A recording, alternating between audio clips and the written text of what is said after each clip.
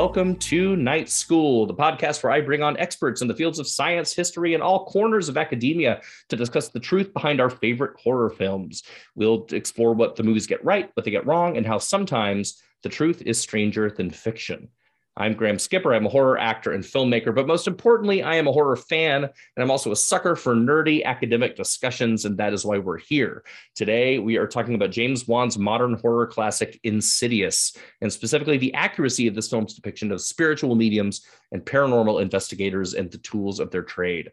Today, I'm joined by Peter Bebergal, the author of such books as Too Much to Dream, A Psychedelic American Boyhood, Season of the Witch, How the Occult Saved Rock and Roll, Appendix N, The Eldritch Roots of Dungeons and Dragons, and most pertinent to today's topic, Strange Frequencies, the extraordinary story of the technological quest for the supernatural. Peter, welcome. Thanks for having me. It's good to see you again. Yeah, good to see you too. Thanks for being here. I wanted to ask you, just to start off, could you start by telling us a little bit about your personal history with horror in general and with the occult? Sure. Where does that start for you? Gosh, it's my favorite topic is that story because I think it's a lot of, especially of my generation. So I was born in 1967. So I got to experience a lot of the UHF creature double feature and other, and then the late night monster and horror UHF programming. We had something in Massachusetts in the 70s called Simon Sanctorum, which was, he would wear the cape and the makeup and he would introduce the films. And I think I always loved monsters. And I think my first interaction, believe it or not, with anything having to do with monsters or horror was an amusement park in Massachusetts called Nantasket Beach. Paragon Park had I think it was called Kooky Castle was the ride. And it was the first time I saw skeletons or ghouls or whatever, sort of jumping out from the shadows, and just became completely obsessed. I wasn't scared of those things necessarily, but I liked the creepy feel. I think I've always kind of embraced that feeling of the uncanny. Not so much being just, like jump scares aren't interesting to me as much as just a sort of slow burn dread, something that I sort of just have always, I guess, felt anyways in my life. So, sure. When you find it in a movie or something, believe it or not, I think the first horror film I saw was Willard. Oh, wow. Okay. Yeah, and I don't know why I saw that. I think maybe I had an older sibling that was watching it, and then they walked out of the room, and I just wanted to keep watching it. And then I was kind of obsessed with that whole idea of the that was sort of the first creature feature in a way. And it was around that time, though, that I was also becoming exposed to all the Universal horror films. And those are really that's sort of like the structure of my DNA, are the Universal monsters. Yeah. But I also I remember we had, around that time, there were a bunch of sort of animal related monster movies that were very strange. Food of the Gods, Squirm, if you remember that one. Sure, yeah. There was a couple of rat ones, I think. There was a spider, not an arachnophobia. I think there was an earlier spider movie. So, I loved that. And then, of course, I went from reading Famous Monsters of Filmland to reading Fangoria. I mean, that was sort of the normal progression, right? And Starlog, of course, and all of those great magazines that I just miss that so much. Never minding those particular magazines, I just miss how much of our culture in the 70s and 80s was about ephemera. Sure. So a lot of nostalgia for that stuff. But so that was, that was sort of the the origin story, and I just always loved that. I think I started to feel I was interested in the George Romero and the shifting from the creature feature to the more serial killer, zombie kind of thing that started to really take over horror. I mean, obviously we saw that early on with like Chainsaw Massacre, but there was this sort of tendency of moving away from like, you know, the monster movie to this sort of more deranged psycho killer in some form. Yeah. And I think at some point I kind of felt my interest in horror specifically kind of fell away, and I became more interested in looking back at the earlier ideas of horror and in film. And so was very excited about like a movie like Alien when that came out, because for all intent purposes, that's just a creature feature film. Yeah, it's an old dark house movie. It's exactly. So that was that I liked. And my brother, when I think I was 13, my brother snuck me in to see Damien, The Omen 2, and I always had a soft spot for anything having to do with the occult as it integrated its way into those kinds of movies. I don't know necessarily where that interest came from. I think of a lot of it had to do with having an older brother who was listening to a lot of that, a lot of rock and roll that I was exposed to, that for me also captured this kind of esoteric secret universe. So rock and roll really did rot your brain. They were right. Absolutely. Yeah.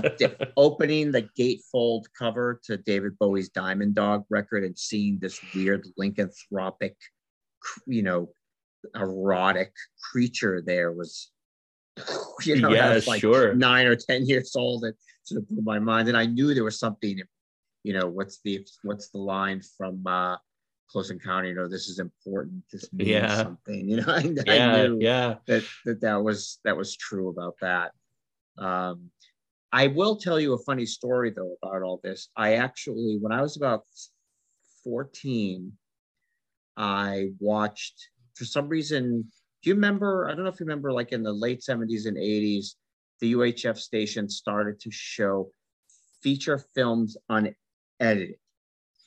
With like only like 1 or 2 commercial interruptions. And that's how I first saw like Midnight Cowboy and Taxi Driver. And they were shown on, without any edits. So, and I don't know how they got the permission, or maybe because they were UHF, they could be under some of the radar. A lot of them might have just done it without asking permission. Without asking, exactly. Yeah.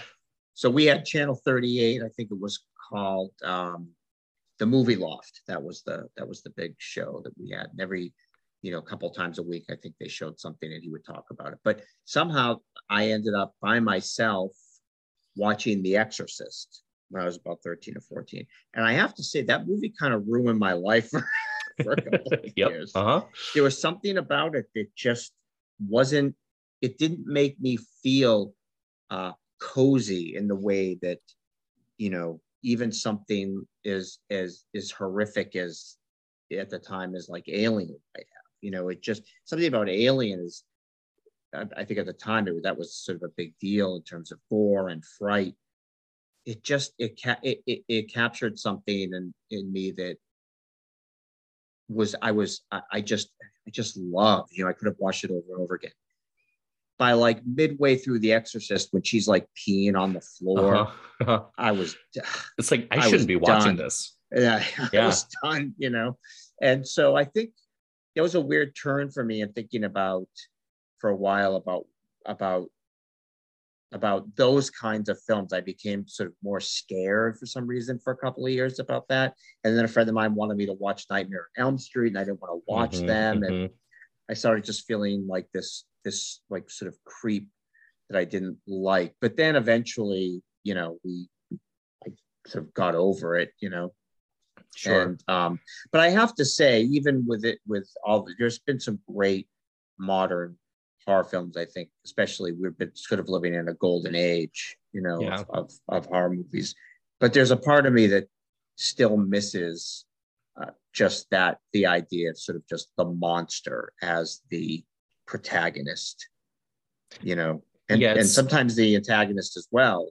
Well, both, right? Especially like Frankenstein, or sure. Dracula, where they're both the villain and the kind of anti-hero of these films. Yeah.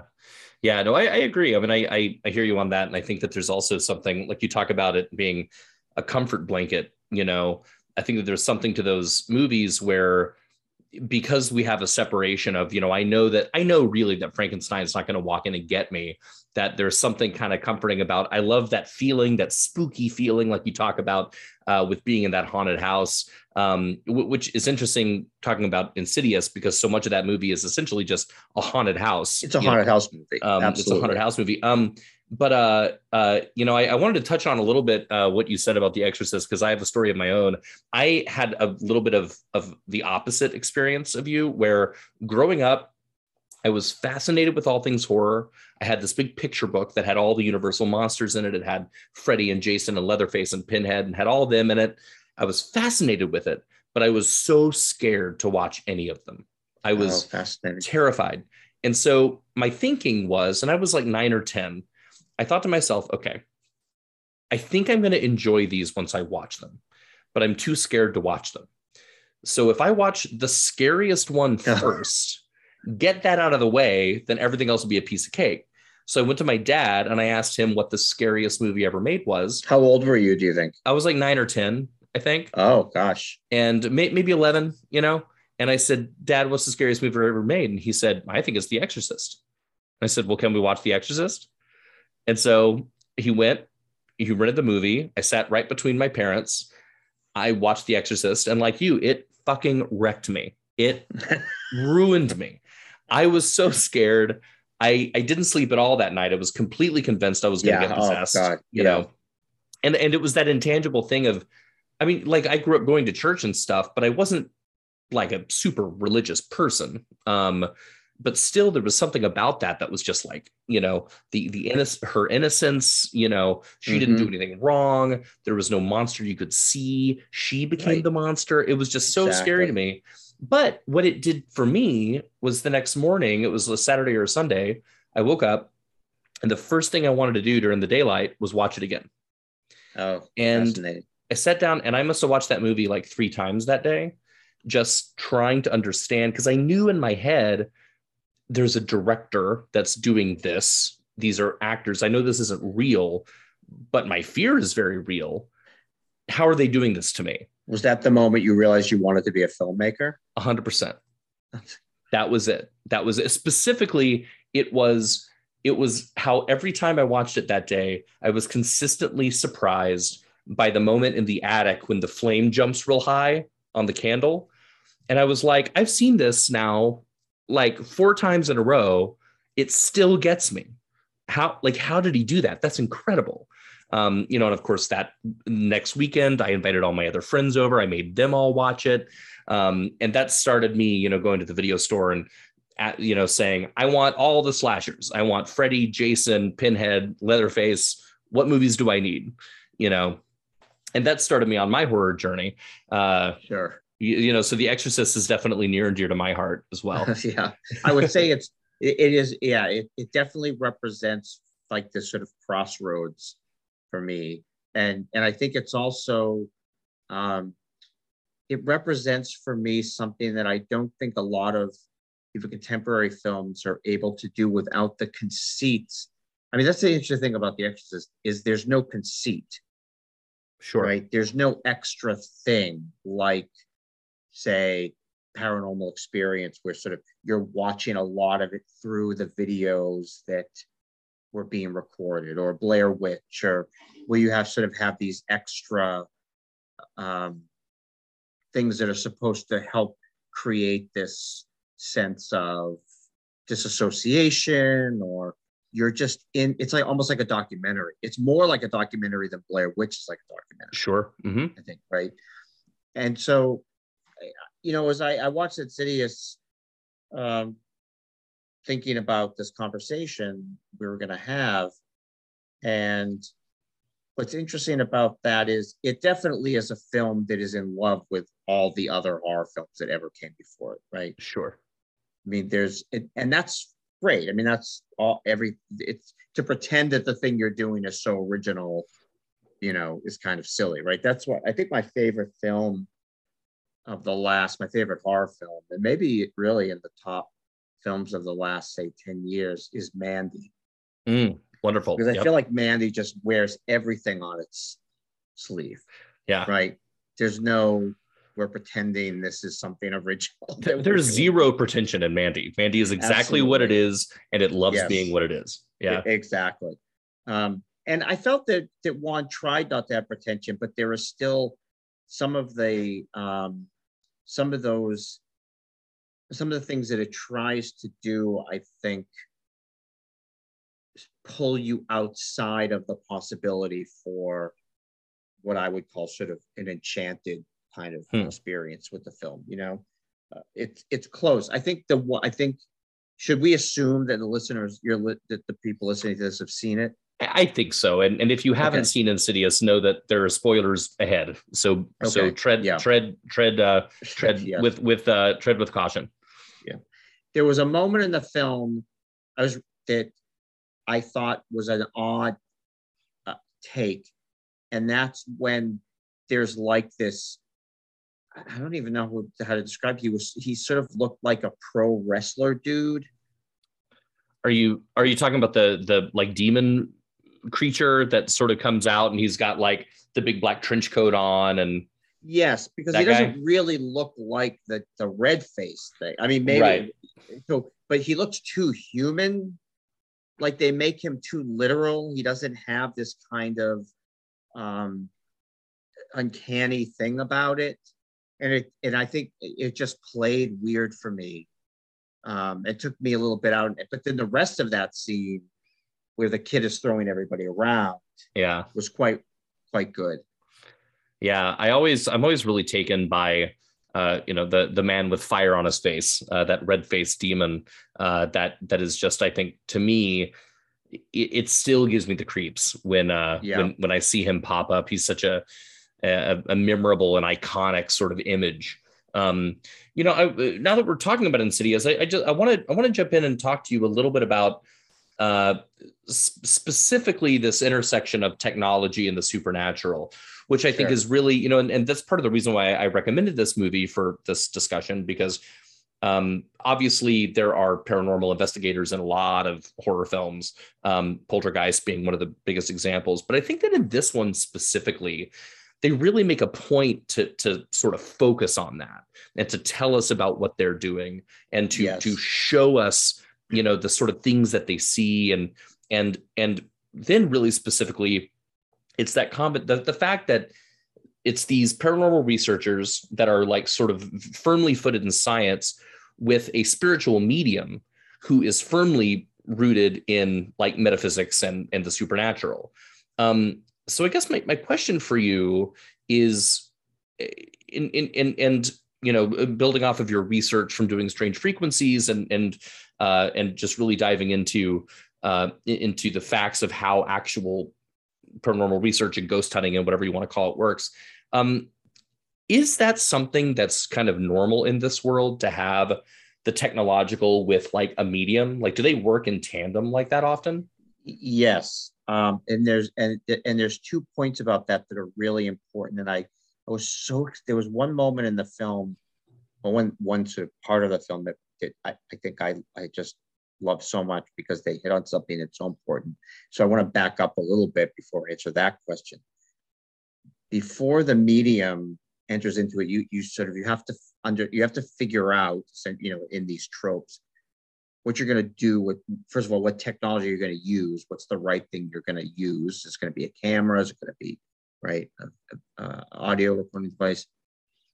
But if you look at the history of technology's relationship with the supernatural in all its forms, one thing that keeps coming up is that you are purposefully having to misuse this artifact, whatever it is, this piece of technology, because they are not intended to do what you're trying to do with them.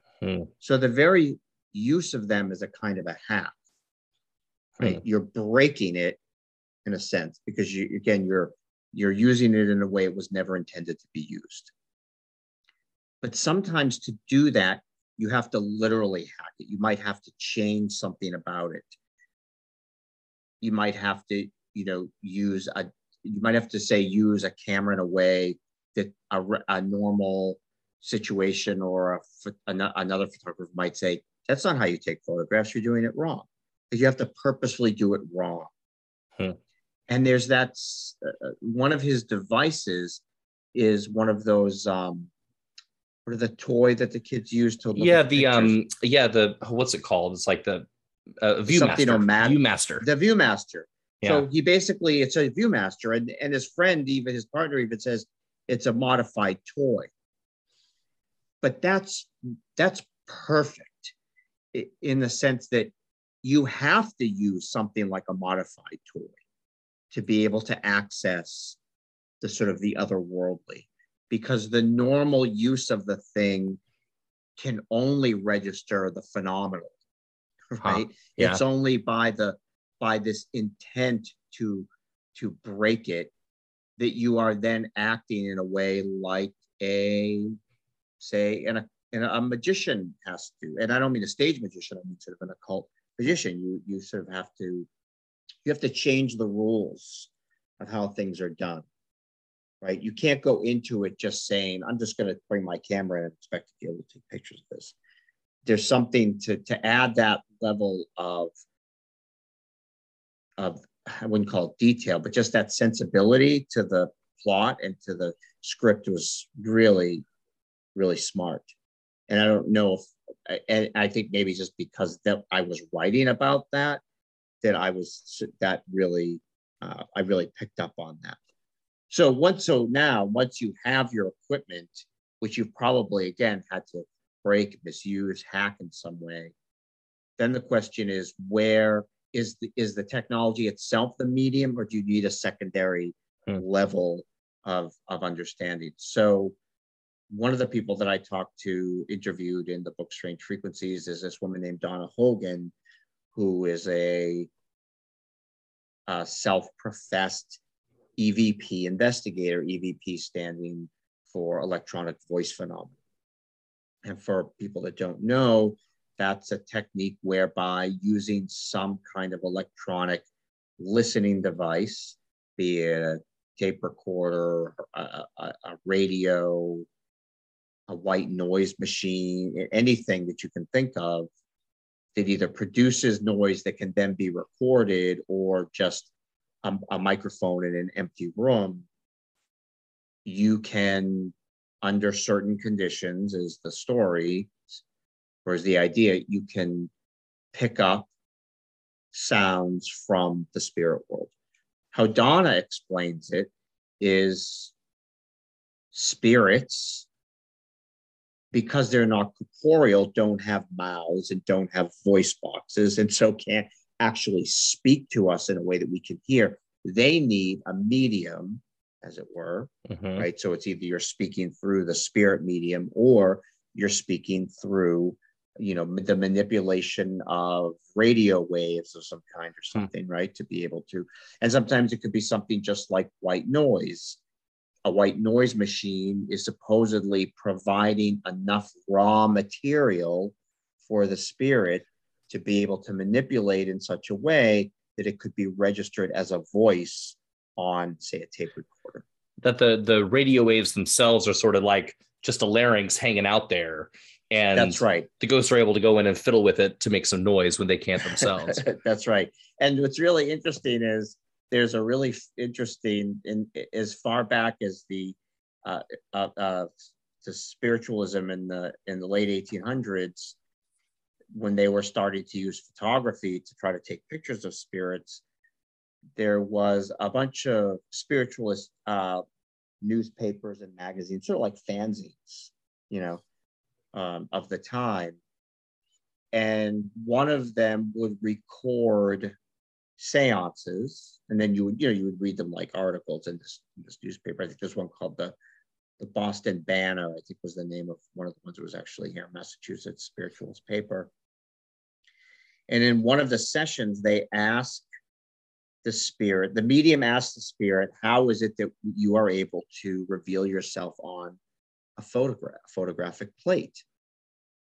And the spirit says something like, I have the actual quote. I don't have the book with me, but it says something like, well, we are on this side of life, in the afterlife, we are able to perform certain experiments with physics that are just different than you would be able to do. So we can do it from here, but you can't really do it from, you need. And the person says, well, can you tell us how? And the spirit say, there's no way you would understand. This is, we have to keep this a secret from you. But essentially, there's this idea that built into the sort of, these mythologies, these legends, as it were, is this idea that it's not that you set your camera up, and now that you have a camera, the spirit says, oh, look, a camera, I'm going to go let it take a picture of me. There is this spirits around us all the time, right? And they were sort of just waiting for us to invent the proper technologies to be able to speak to us. And, it used to be they had to use dreams and other, sorts of, seeing stones or whatever, mirrors or whatever it was. And as our technology gets more sophisticated, then our interactions with them can become more and more sophisticated. But one of the things that Donna explained to me is that your use of something, like let's say you are, you go into say you believe there's a house that's haunted, you set up a tape recorder, you might ask, say, are there any spirits here? We invite you to speak to us using this technology we've provided here. And you might leave, you could stay, and you wouldn't hear anything sitting there, because that's not how it works. If they could just talk to you, then they wouldn't need it. So then an hour, 2 hours later, you would go back to your studio and you would listen to the tape. And sometimes it takes having to amplify. It's not like you're just going to hear it. You might have to amplify.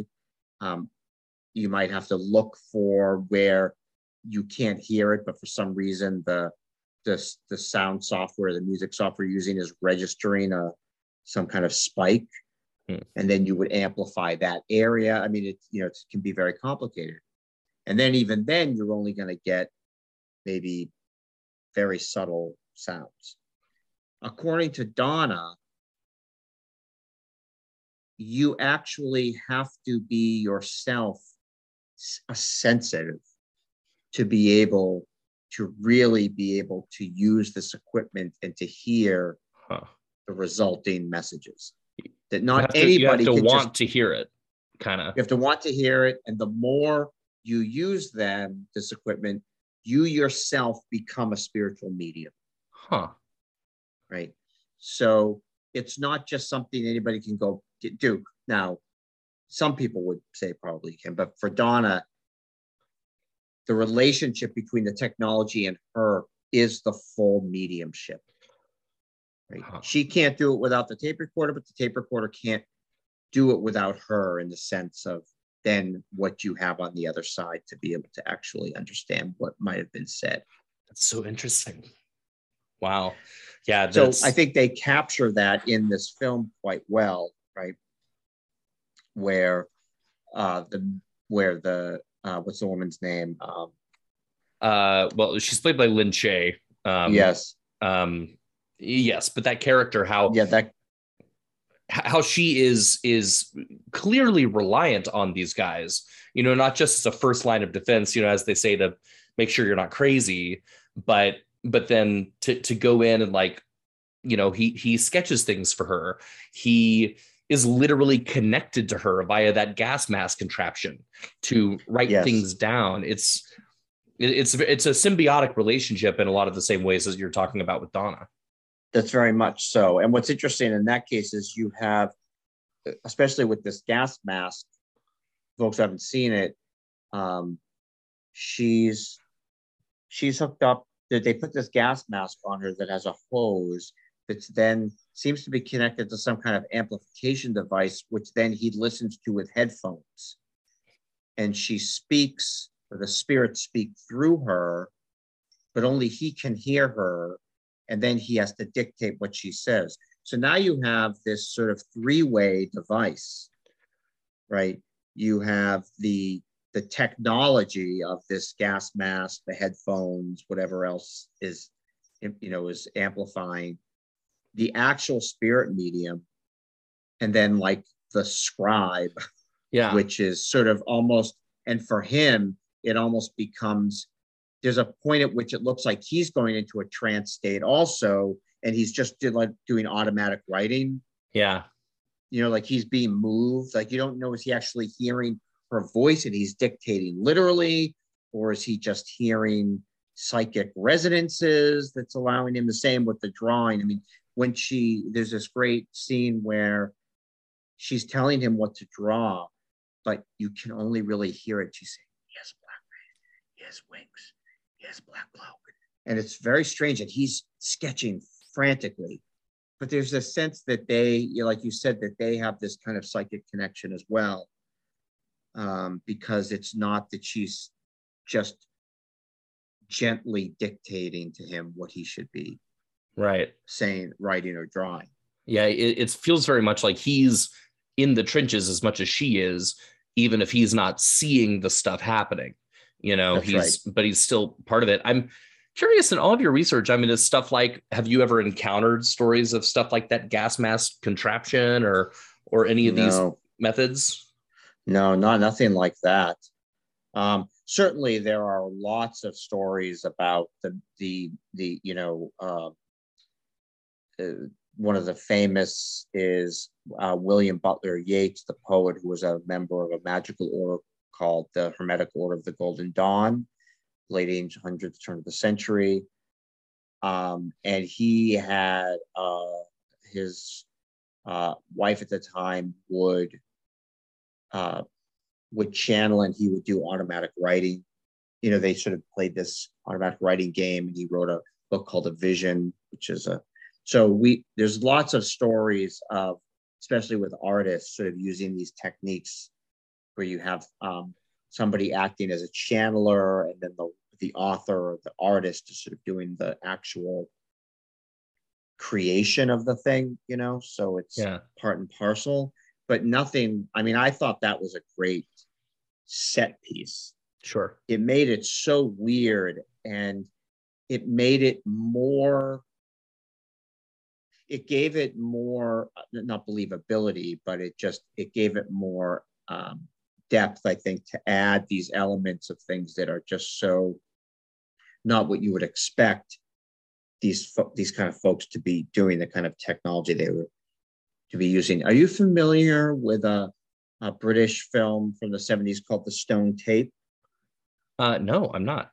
Oh, that's a good one. So that has some similar conceits. I think really one of the great films about tech and the supernatural. It's about I think they're like an electronics company that are working on recording techniques. And they need access to a room that is soundproof in a very particular way, or has, what's the word I'm looking for? Not ambience, but what do you call the certain acoustic properties that they need to be able to work on this equipment that they're trying to develop. So they go to this house. It's like an old mansion in England, and they start to experience hauntings, and all kinds of very strange things happen. And it's all happening using the equipment that they brought. There's a great scene where the computer, and it's an old computer that has like the teletype is how you get the message, and it starts to talk to them. They start getting messages through the computer. And it turns out that it's not that there is a haunting as much as what's happening is the stones of the house are actually tapes. They've imprinted terrible things that have happened in the Yeah. house, Huh. and they're just playing back Oh, weird. on a Okay. loop all the time when you go there. That's a fun You know? idea. I like that. Yeah. So, and so this is this really interesting idea where the the thing that is not a piece of technology actually is rendered as technology, you know. And so I think that using something that just doesn't feel anything like it has anything to do with like electronics or electricity, the gas mask was just such a great, just a great image. Yeah, it's a great image, and it also, it brings to mind, because obviously they have this more high tech modern stuff, not just the cameras, but all these like, EMF readers and all this stuff. But then you have something that to me feels very almost Victorian, like the gas mask. Yes, that's right. That's a really good way to say it. Yeah. That at a certain point that was modern technology, and it is certainly something man-made, and it is certainly a tool that we use that is still elevated above like a pen and paper, Right. but it also is like archaic a little bit to the point of feeling like, I don't know about you, but when I think of a seance, I imagine Houdini sitting at a table, with like a crystal ball in the middle. I don't necessarily think about a modern day event like that, even though I know that they happen. So I thought that was really interesting, of that kind of combination of it's still modern technology, but it's kind of Victorian modern technology. I think that's great. I think that's a really great read of it. What's also interesting about it is it kind of traps her. Mm-hmm. More so it makes us feel claustrophobic. Yeah. Also, along with like whatever her experience is. Well, and it gives her a little bit of a monstrous look too. She suddenly becomes kind of scary, and she's been this sweet little old lady, and then all of a sudden she's, I don't really like looking at her like that. There's all these questions of whether there's always the question of whether or not the medium is trustworthy or not, either because they're a charlatan or because they are an agent for the thing. I mean, there's that great moment in Poltergeist where suddenly she's telling her to go into the light. Yeah. And you're like, no, wait, that's not what you're supposed to be doing. And everybody's freaking out and you're freaking out. You're like, wait a minute, is she the bad guy here? What's happening? Yeah. Right. Yeah. And it's that's a good point too. I mean, especially with Zelda Rubinstein. I mean, her, she herself is so kind of creepy and odd and otherworldly that, of course, that's an inherent part of this too, that I hadn't really thought about till you mentioned it, but that's absolutely true. Another bit of like sort of old technology that they use in this is the metronome to sort of induce the astral projection. I was curious if you had any I don't know, anecdotes or thoughts of, from your research about metronomes and specifically, like, I mean, you talk about strange frequencies, it seems like sound and that sort of realm is really important here. Yes. Can you talk about that a little bit? Yep. I think what's interesting is I don't know if they were making a nod to this, but certainly there are technological techniques that have been used to try to induce these altered states of consciousness, possibly ones that are actually about some kind of astral projection, out of body experiences. So the most famous is called the Dream Machine, which is invented by Brian Geisen, who was pals with William Burroughs. And the story is Geisen was on a bus and he was looking at the window on a tree-lined street, and the sunlight was reflecting through the trees, so that as the bus was moving, it was creating a strobe effect. You can think about that. And he went into a visionary state. Huh. And so he basically worked with this other fellow to make a DIY piece of equipment, which is really just a record player, and you take some cardboard and you fold it into a cylinder, and you cut some shapes out of it, and then you put a light bulb through it, dangle a light bulb, and it just spins on the record player, and you get very close and you stare into the light. And people have been using this, great stories of like Michael Stipe using one of these to sort of have like these creative experiences.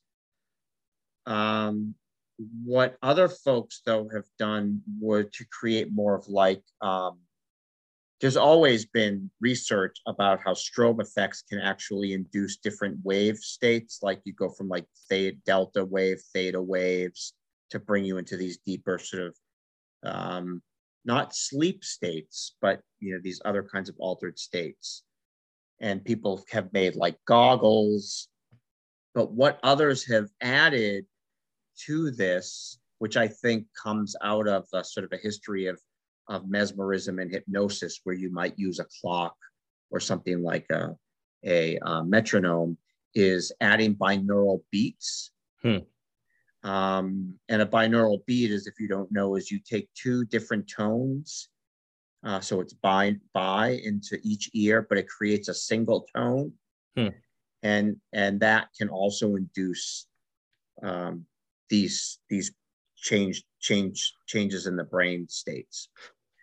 And people have claimed to be able to do not only just astral projection, but like take their astral bodies to Mars and meet Martians and aliens. And I mean, there's all kinds of stories about stuff like this. So, but I think all of it goes back to an understanding of how certain tones or the repetition of tones, whether it was the early mesmerists who were doing this, or even today. I mean, I think hypnotherapists will use things like metronomes or. Well, this has reminded me a lot of the modern practice of EMDR.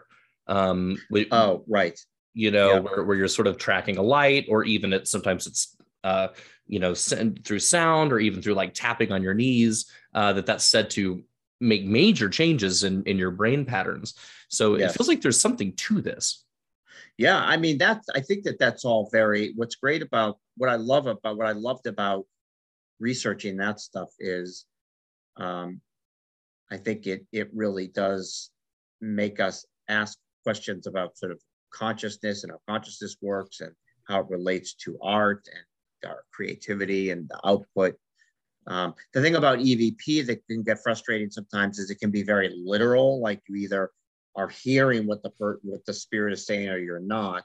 And I've had people, you can go on I did this experiment where I looked for EVP YouTube videos, and people would be using one of the most popular EVP techniques is to do something to make something called a Frank's box, which is essentially you're taking a digital AM/FM radio that would scan the frequencies, and when you press seek, it will go through and it will stop when it gets to a station that it can pull in clearly.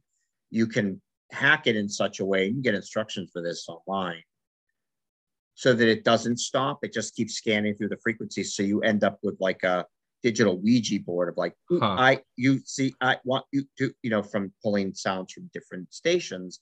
And so, and again, supposedly this becomes sort of the raw material that a spirit would use to construct actual sentences, right? That it will manipulate the radio so that it can do that. So you can go on and so what I would do is the person would do the experiment on the video, but what they would do is they would caption it. And captioning is a very tricky thing. I know what you mean. You can't not hear now what's being captioned. Yeah. So what I would do is I would play a video, I would close my eyes, and I would write down what I heard. And then I would watch it. And 9 out of 10 times the captions were completely different from what I had heard when I just had my eyes closed. But once I saw the captions, it was impossible to not hear that. Right. Yeah. So that I feel, and so then maybe in the end, it really does, like, you have to trust somebody like Donna, who you're going to trust as the medium to filter out what it is or what it isn't for you. That would be her. If telling her that story, she would say, well, you're not sophisticated enough to be able to do this. You haven't been trained. You're not a medium. You're not a spiritual medium. You don't know how to interact with technology properly. Well, it's like when Lin Shaye's character says to them, if we're going to do this, you have to trust me implicitly, and you have to do everything that I say. And so there's definitely an element of just total faith, which I think is an interesting element and a layer here of faith, whether or not you are a religious person. But you have to have a degree of faith if you're going to be going down this road, or like Donna says, if you're going to be able to hear something, you've got to have faith that you're going to hear something. Right. Which is difficult, right? That's challenging. That's right. And she could have told them anything, right? But in the movie like that, at some point, the phenomena has to match to what she said. Mm-hmm.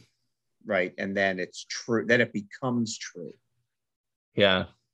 Yeah. It's interesting to like think about this from like an outsider scientific perspective, where there's really kind of no way, and maybe you might prove me wrong here, but to get like incontrovertible proof, if somebody's saying, I want to get proof that ghosts exist, but in order to get that proof, you have to sort of trust someone whose job is sort of inherently unprovable. That's right. And more than that, even more importantly than that singular moment where even if everything looks like it's happening exactly right, is it has to be repeatable. Mm-hmm. And I mean, there are plenty of people that will tell me I'm wrong. But it's not it's sort of the thing, like, you can't peer review it in the sense that you could say, well, I'm doing it this way, and I'm going to show you 18 times how 17 out of 18 times it works. But that means anybody else should be able to do exactly the same thing and get the same exact results. Yeah. Yeah. Right. And for me, all of this, which is why I love, movies or things like that, is because I'm not looking for the proven. I'm not looking for what's provable. I'm looking to engage with the phenomena and have kind of an enchanted experience with it, have a experience that brings me into the moment. I mean, why do we even get scared by films? Right. Yeah. And going into them knowing that it's the same reason in some ways we watch a stage magician and know that it's trickery, but still are amazed by it. And it's more than just amazed at their technique. It really feels like something's happening that's extraordinary, right? Yeah. Yeah. Well, one of my favorite shows on TV is Penn and Teller Fool Us. It's great. And it's it's I think a great sort of distillation of this idea of, here are two guys that they know everything. They know how to debunk everything, and they are still chasing that dragon of still wanting to be fooled. Yes. I have similar experiences when I watch movies and I'm dazzled by something that I just don't understand, or I go see an amazing stage show, and it totally captivates me and still takes me away. Like, I want that. And absolutely. It feels a little bit like, with this paranormal investigation stuff that sort of veers into the realm of the mythological. It's sort of, it's like got 1 foot in science and 1 foot in like myth making. That's right. Yes. But it feels like that's kind of tickling the same part of the brain. Does that make sense? Yes. No. And it has to play inside of that tension, because here's what's great about thinking about it, I think, because it's fun to think about. Let's just take something like a radio. The scientific method that has been carefully honed and that is, that's unshakable in some ways, I guess you could say, at least in the, this phenomenal world. The scientific method that makes something like us being able to even invent and make a radio would tell us that the same technique, the same scientific method would show that spirits don't exist. Mm-hmm. Right? But the radio as an object, somehow we are able to separate it from that scientific principles that make it even work, right? Right. And say we can actually use it. So technology and science, it's, look, I don't want to cast aspersions, but there are people that believe that the earth was created. I think now we're up to like 5,000 years ago. Right. Perfectly formed, and all the animals and Adam rode dinosaurs around. Right. But those same folks are talking to their kids on their cell phones. Mm-hmm. Now, those don't seem like they should be at odds, but why would they trust in this piece of technology that only works, if you really want to play the game, it only works because Adam did not ride dinosaurs. Right. You know what I mean? In terms of our ability to make it work. But somehow these devices get separated in that way, and they become these sort of magical objects. Well, right? it's like Arthur C. Clarke, like what's his quote about the at a certain point, a sufficient enough technology becomes indistinguishable from magic. Exactly. That's right. Yeah. And so I think that there's something, and that's why I think the spirit of playing with technologies to interact with the supernatural has to be the hacker spirit. Because you're basically, and I've said this before, you're kind of having to void the warranty of the thing to be able to make it do what you want it to do, because it has to work outside the laws of which even made it function in the first place. Yeah. Oh, that's a really interesting idea, and especially, thinking about you saying to do what you want it to do. Again, there's that intention, Yes. and then you talk in your book a little bit about like quantum physics, and how there's that sort of magical quality of quantum physics that says, sort of intention actually does drive reality.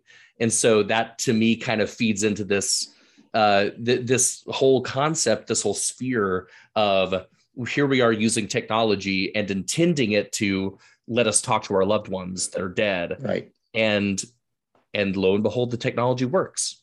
Right. Well, let me turn it back on you specifically as not as the person interviewing me, but as a filmmaker. What were you thinking with Sequence Break? Wow, very good question, and thank you for asking. Yeah, for me, the whole ending of that film is rooted in the quantum physics idea of parallel universes, and how every choice that we make is happening somewhere in a parallel universe. This sort of sliding doors theory that it's not about we make a choice and then there's a new branch. It's that all the branches are happening at all times. Right. Every electron, when I take a sip of water, those electrons that are going into my body are also going to the end of the universe and back. They're going back in time and then coming back to me. They're doing all those things at once. Yeah. Right. And so for me, it, and this Sequence Break is ultimately a movie about trying to make the right choice, and how the right choice is never really what you think it is. And in fact, there is no right choice, that it's about looking at things from a new perspective. And so for him, he gives himself these kind of two opposite worlds, one where he's alone forever, building his cabinets and living that life, and then one where he's trapped forever with the girl that he's in love with. And what he learns is that he actually has to sort of break free from both of those and come at it from a different angle. Right. Yeah. And then but how is it? But why? I guess that why? What is it about the technology of a video game that allows for the exposure to these ideas? Right. Yeah. So for me, video games are a sort of uniquely, they're a unique entertainment medium in that not only is it a thing that we are viewing that we're separate from, but it's also a thing that we are directly influencing and creating in real time. You know, when we watch a movie, we're sitting, on our couch watching the movie happen. When we watch, when watching a play, same thing. We're sitting in the audience. The stuff is happening, maybe even all around us. It might be very interactive, but we're still watching this thing. But with video games, the creators and the artists that make these things have given us something that we can manipulate and we can control. And you use the term hackers a lot, that the term sequence break refers to when somebody figures out how to break the sequence of a game. So like a simple example would be when you play Super Mario, and in the second level, you can jump up above the bricks at the very top and run all the way along the top. That's a very simple form of sequence breaking. Really, but that's what but it is. You're suddenly in the code. You're in the code. You're not doing things the way that the programmers intended, and it's allowing you to get ahead of the game. And so if you're able to do that, and you've talked about hacking a lot, and I think it's a very similar concept here, is that if you're able to hack the game, and if you're able to figure out how to manipulate the structure of the code to work in your favor, then really anything's possible, because the universe of the game is an entire universe, and here you are breaking it. And so how cool would it be? How powerful would it be if you could do that to your own universe, do that to your own life? Oh, right. Yes. And it's, to bring it back to like EVP and stuff like this, that's sort of what we're doing. That's sort of what these folks are doing, is they're trying to. Yes, it's a sequence break. They're sequence breaking reality. They're hacking our own reality. But you need the medium to do that. And it used to be, it was harder to do it if all you had were the spirit visiting you in your dream, or all you had was a medium on the other side of the table. But then suddenly now the medium has a camera, and now we all have cell phones in our pocket. We all have these very high powered computers, that 1,000 years ago would have been just like total magic. We can't even imagine it, and the acceleration of it. I mean, think about it was only, I got my 16-bit Atari 800, my 8-bit Atari 800 in 1982, 81,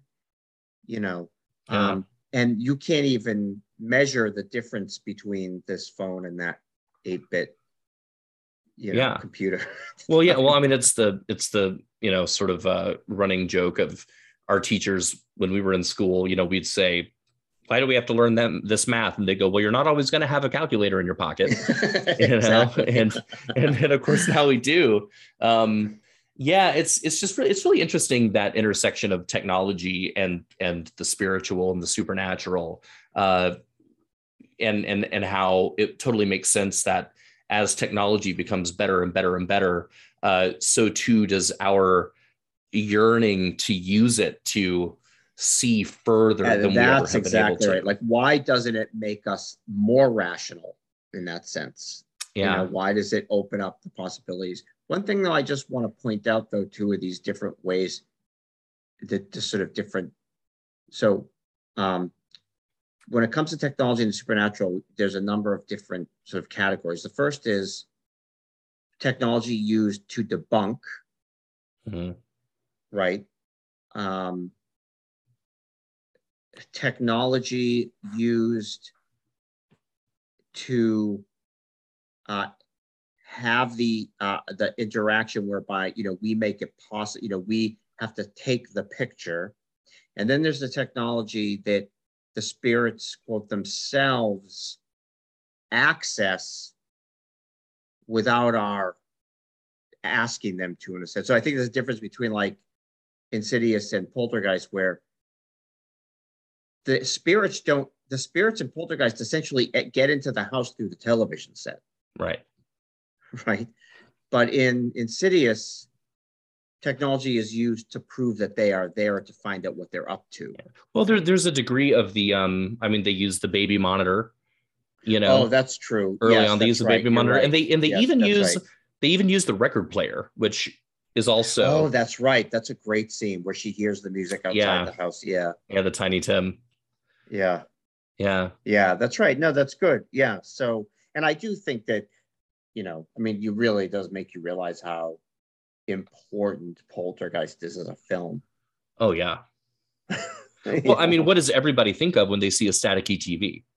Right, exactly. I mean, Right. it's like Jaws and the ocean. It's you Yes. see a staticky TV and you immediately want to. At least I do. I want to immediately turn it off.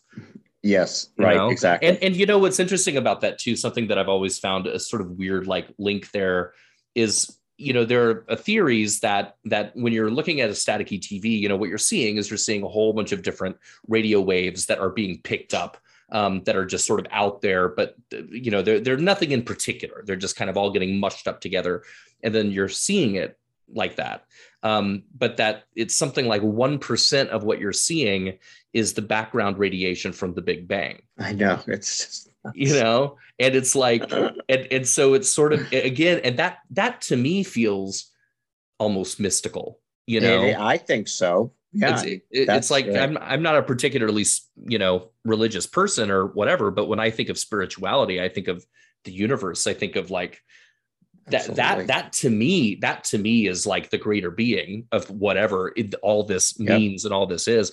And so then to have that tied in with this idea of something from the beyond can move through that into our world, it lends it some validity. It lends more really validity does. than The Exorcist. It gives it a little bit of like, oh, okay, well, exactly. Yeah. That's the point. It's like, but I'm using, but we know, I mean, that's the argument, right? But the technology works.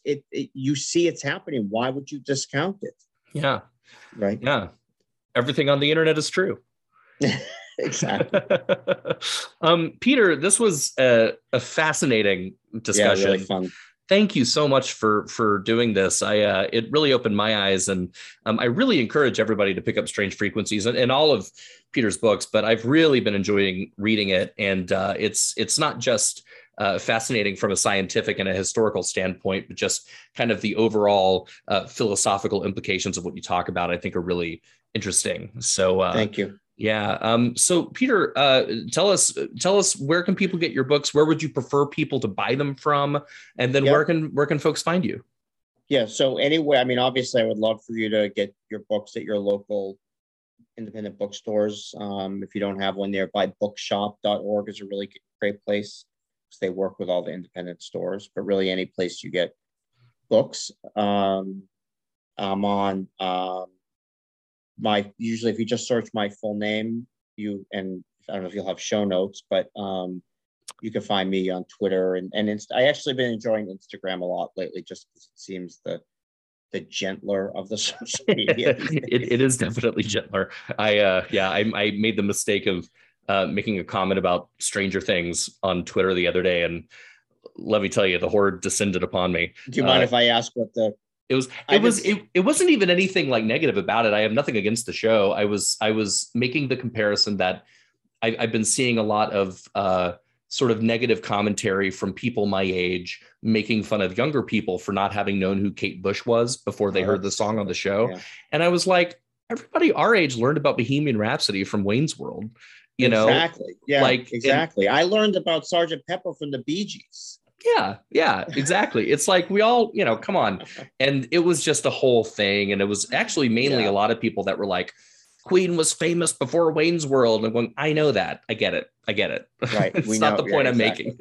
Yes. Exactly. But I mean, and let people discover things. That's a great moment when you discover something at that age like that. Oh, sure. Oh, yeah. It's we were talking before we started recording, and I one of the things that I do during the school year is I substitute teach for a middle school. And it's so cool to hear about the things that they're discovering, to talk to them. I mean, speaking of James Wan, like there was this one kid that had a Leatherface sticker on his laptop. And of course went up and I had to talk to him. And I was like, I love Leatherface. Like, let's talk about this. How do you find out about about Texas Chainsaw Massacre. And he said, oh, well, he said, my older brother showed me The Conjuring and I really loved being scared. And so I started, looking online about like famous horror movies, and all this stuff popped up. And I said, that's kind of the modern equivalent of us going to the video store and saying, tell me about Leatherface. Exactly. Right. But yeah, it's so fun. It's cool to see them discovering stuff and to imagine them, frightened and inviting their buddies over. And how can everybody know everything about everything? You can't. There's no way. Yeah, there's no way. Anyways, I'm glad you said something. Yes. Well, thank you. But yeah, so please, and what are your Instagram handles and your Twitter handle? Peter_Bebergal at Instagram, and just Peter Bebergal, one word, on Twitter. Great. Yeah. And again, go to bookshop.org. We will have in the show notes all of his books, and we'll link to some stuff too. Peter, thank you again so much for coming on. This was great. A really, really fun discussion, and I'd love to have you back anytime. I'd love to talk about heavy metal and satanic panic and stuff like that. I think that would be really fun. Sounds great. You can find me on Twitter at Graham Skipper. We are also at Night School GS on Twitter and Instagram. As always, our theme music is done by Michael Tioli. You can find him at michaeltiolimusic.com. And again, Peter, thank you so much. And everybody, thank you for being here with us at Night School. We appreciate you liking and subscribing, and we will see you next time. And stay scary out there, everybody. Bye-bye. Bye-bye.